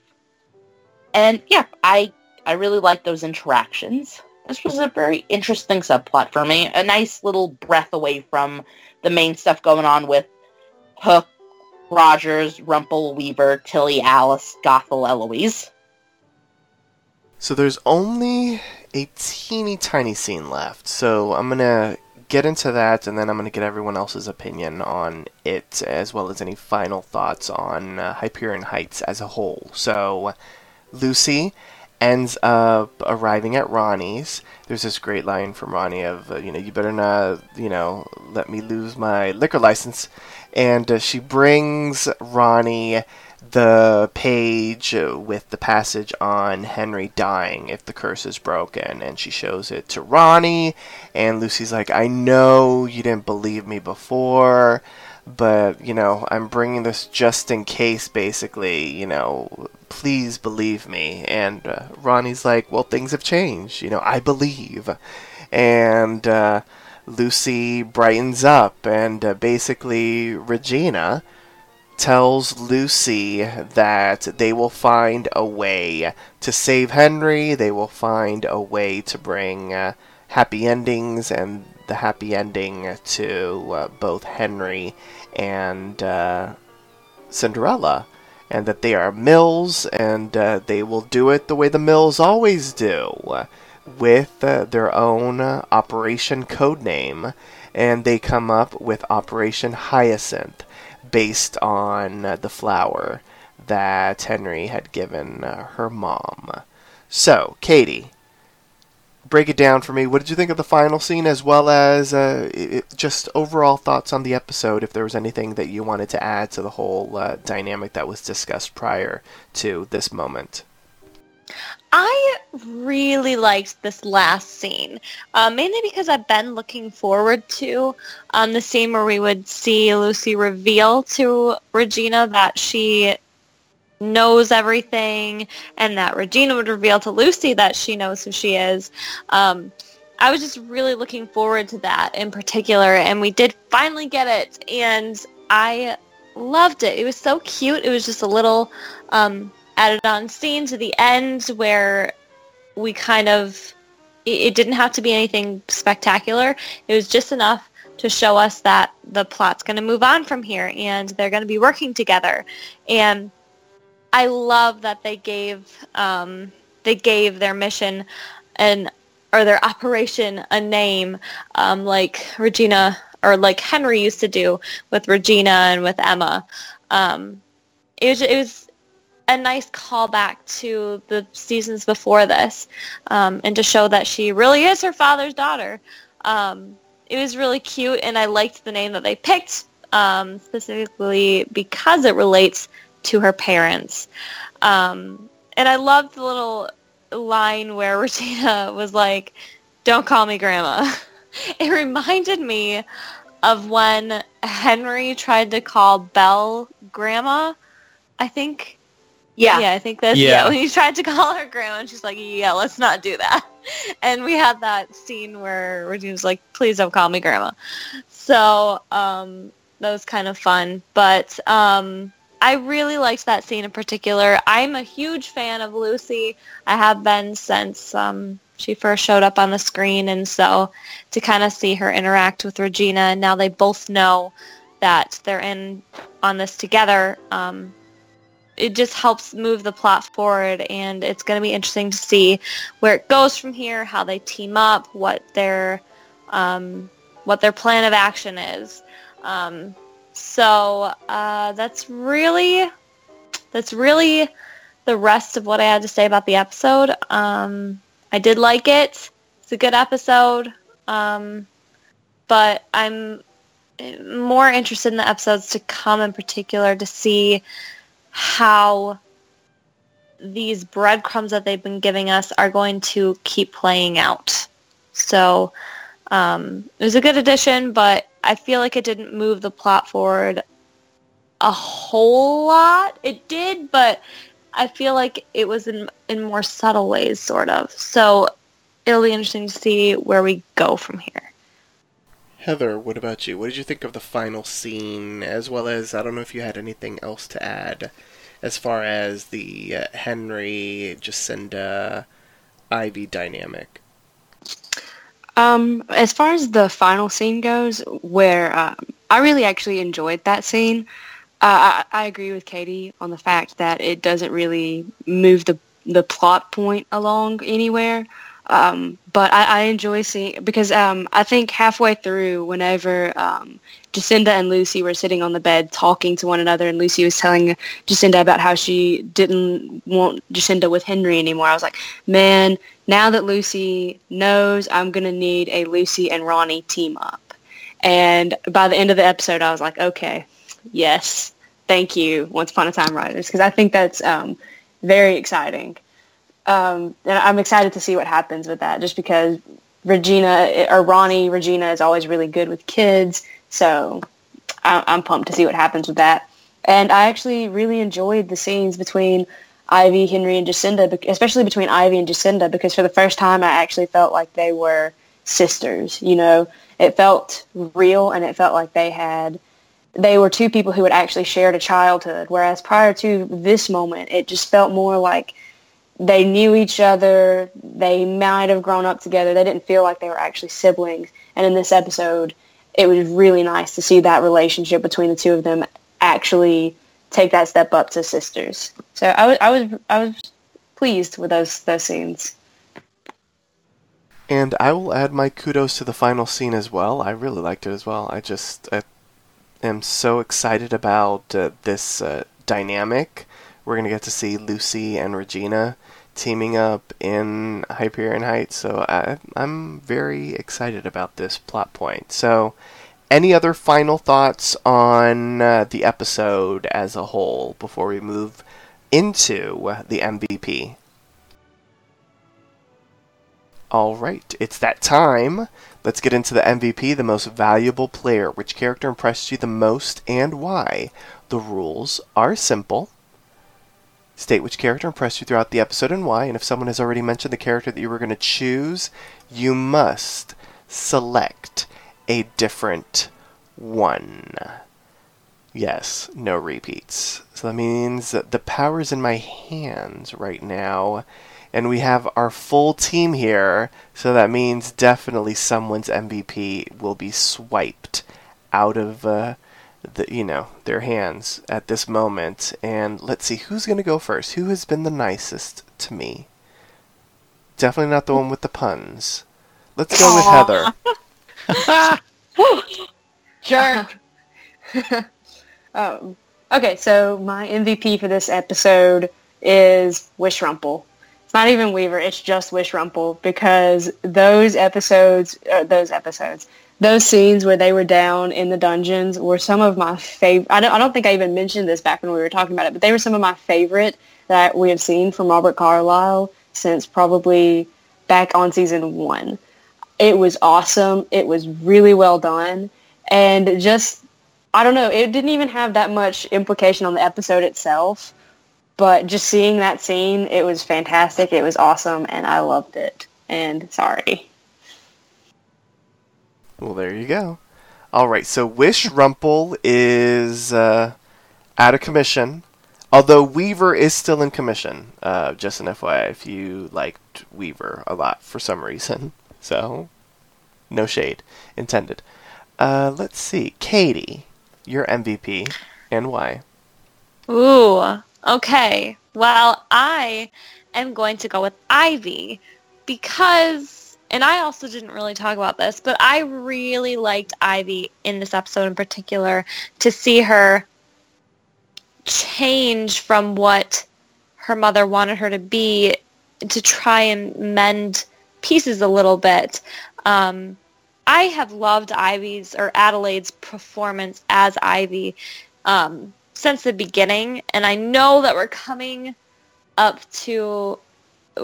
very close to when she's going to be done on the show, and so it was kind of nice to see her be a little bit different in this episode, to not be so vindictive, so hateful, to see how she moves on from her mother's death and tries to be better.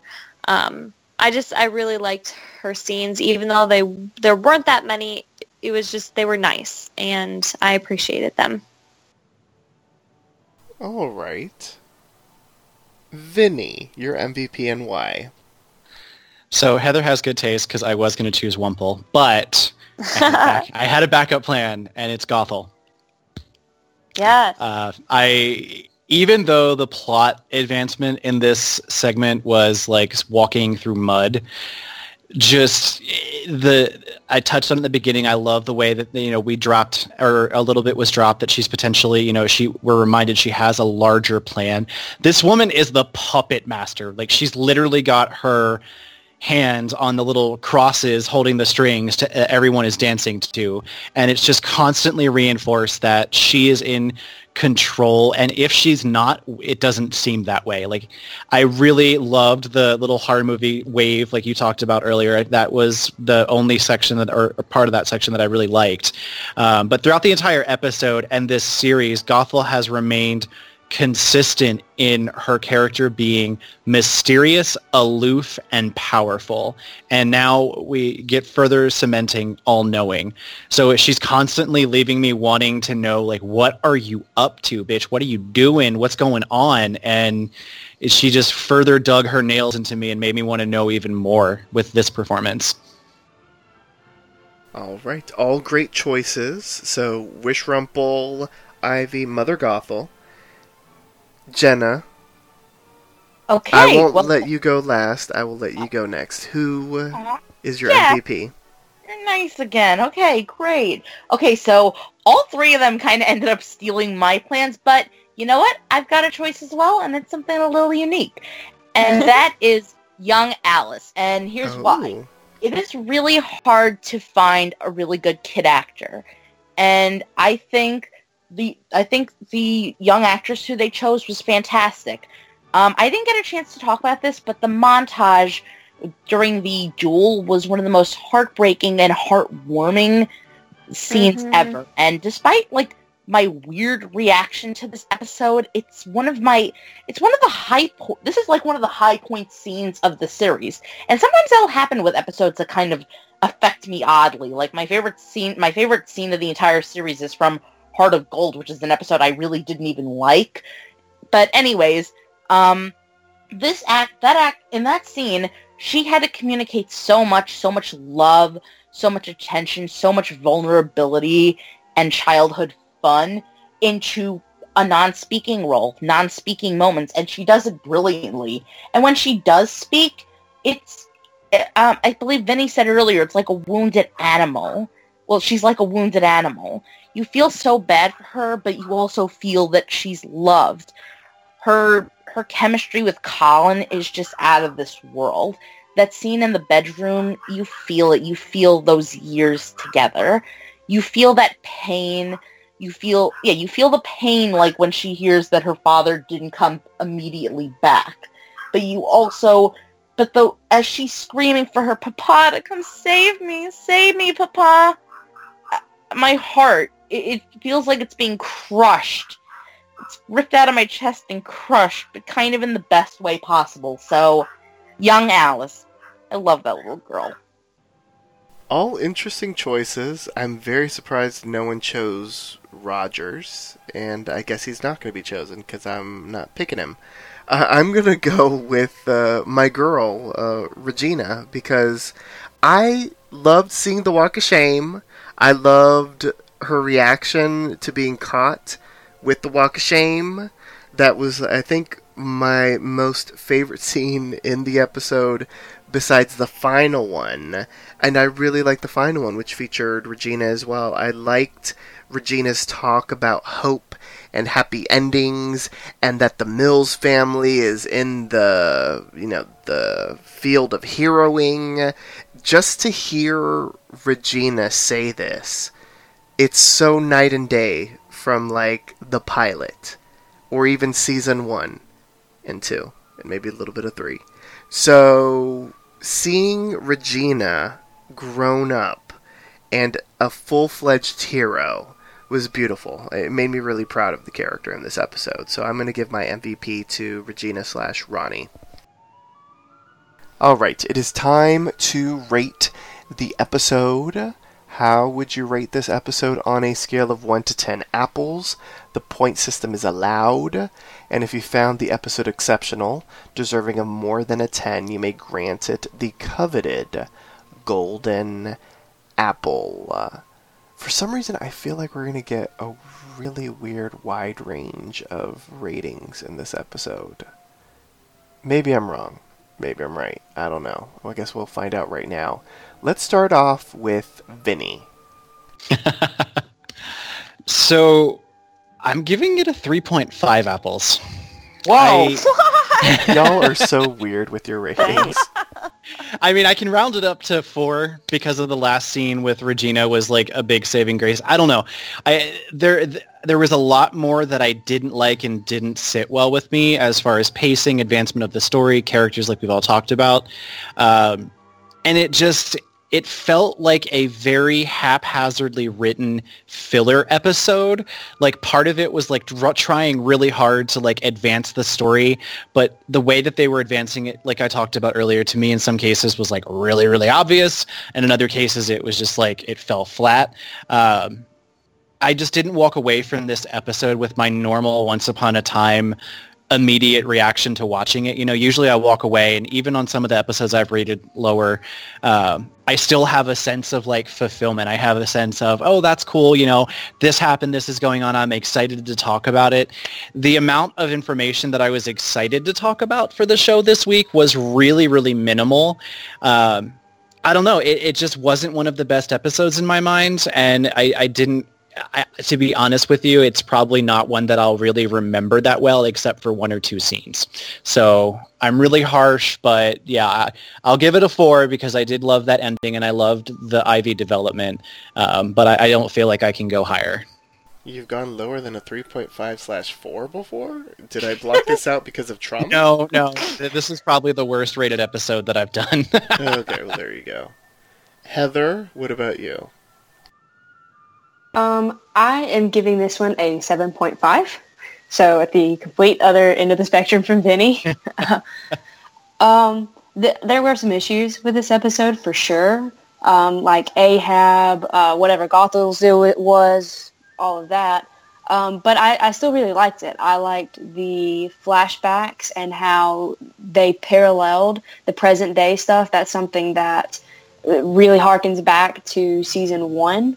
And I always enjoy when it really does, when they parallel so nicely with like Hook trying to figure out who he is, who he should listen to, and Rogers in the present day figuring out who he is, who he wants to listen to, should he trust Weaver, should he trust Gothel or Eloise, and all that. And also Wish Rumple pushed that up to the 7.5 as well. I also loved the interplay between Ivy and Jacinda, as well as the team up with Ronnie and Lucy. So I'm going to give it a higher rating. All right. A 3.5/4 and 7.5.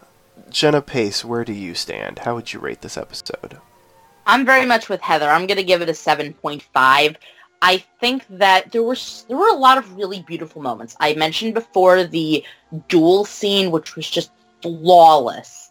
It's just some of the build up to that duel scene was very weird, and while I loved a lot of the aspects of I loved so many aspects of the flashbacks, just some of them, particularly I guess the cave scene really with Rumple, Ahab, and Hook, that one was very weird because it kind of felt very untrue to the character that I felt they were trying to make with Wish Hook.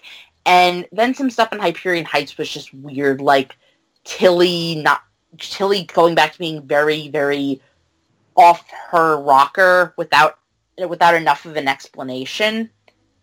And suddenly she's having like these prophetic things. So I guess those things ruined it for me. Also, there was a really weird plot hole about, I mean, it could be filled in a little bit later about Killian sneaking in to play chess with her before his heart was poisoned, but I guess. But again, that could always be filled in, and plot holes aren't nearly that big of a problem. But I guess because the other problems, I'm gonna give it a 7.5. But a lot of it, the rest of it was really good too. Katie, what about you? I think I'm gonna give this one a 7.5 as well. I did enjoy this episode, and I'll always enjoy episodes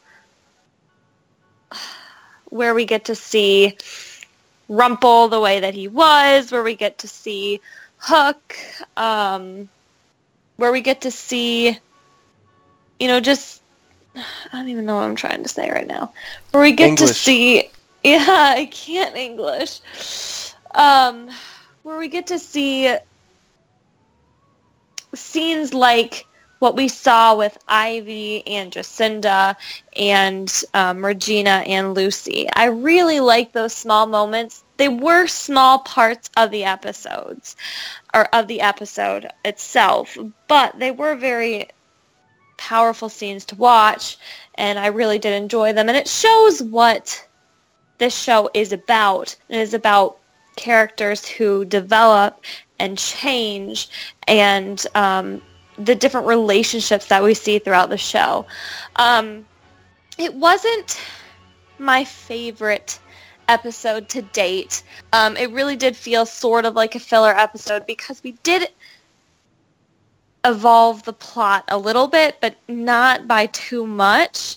But it was still a good episode, and it was still entertaining to watch, so I will give it 7.5 apples. All right. And I am actually going to go with the general consensus. I'm going to give it a 7.5 as well. Before the podcast recording, I was actually leaning a little bit closer to an 8, but to be quite honest, 7.5 actually feels about right. I didn't fully dislike the episode. Like, I'm a fan of Once Upon a Time, so even like the worst episodes of Once Upon a Time are still, in my opinion, a little bit better than some of the other stuff on TV, just because I love the world, I love the characters, I love the magic. This was just an okay episode, so for me a 7.5, which, like, let's say I convert that to a letter grade, that would make it about a C. That would make it an average episode for me. The flashback, in my opinion, wasn't necessarily needed. I feel like the only bit of information that we got in the flashback was how they got the Curse of the Poisoned Heart and why Hook ended up turning to a life of alcohol, I guess. How he became the drunk that we saw him in the Wish Realm when we saw the Wish Realm for the first time. That's the only bit that I got, unless Maui's fishhook is going to be some sort of important thing that Gothel has her hands on in the future. Besides that, I didn't really understand why the flashback was needed. I wish that it was utilized for something else, to be quite honest. The present day stuff, for the most part, everything was fine for me, besides Tilly just acting batshit crazy for no reason. I didn't understand Tilly at all in this episode, and I feel like the writers might have just had one goal in this episode, and it was, we need to frame Tilly for murder, so let's just write it in a way that Tilly gets framed for murder, and unfortunately it was written in such a weird way that I just did not care for Tilly in this episode. But the highlights, I did like Jacinda and Ivy together. I like the fact that what ended up happening with Victoria sort of affected Ivy in a unique and interesting and surprising kind of way. I like that it pushed the stepsisters together. I liked Ronnie and Henry's conversations. I liked the ending with Lucy and Regina. So it was an average episode with some really nice moments. So a 7.5 from me. So, on that note, join us next time for a brand new installment of Storybrooke Weekly Mirror. Once again, here's our announcer to remind you on how you can interact with us. Like us on Facebook, facebook.com/Storybrooke Weekly Mirror. Follow us on Tumblr, storybrookweeklymirror.tumblr.com. Follow Poppy Chulo Radio on social media. We are on Facebook, Instagram, Tumblr, Twitter, and YouTube at Poppy Chulo Radio. Do you have any questions, suggestions, comments, or concerns? Email us via contact@poppychuloradio.com.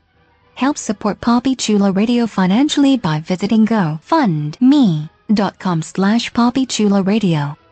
Are you interested in joining the Poppy Chulo Radio team as an on-air personality or blog contributor? Email talent@poppychuloradio.com. Binge listen to your favorite Poppy Chulo Radio programs by visiting poppychuloradio.com/archives.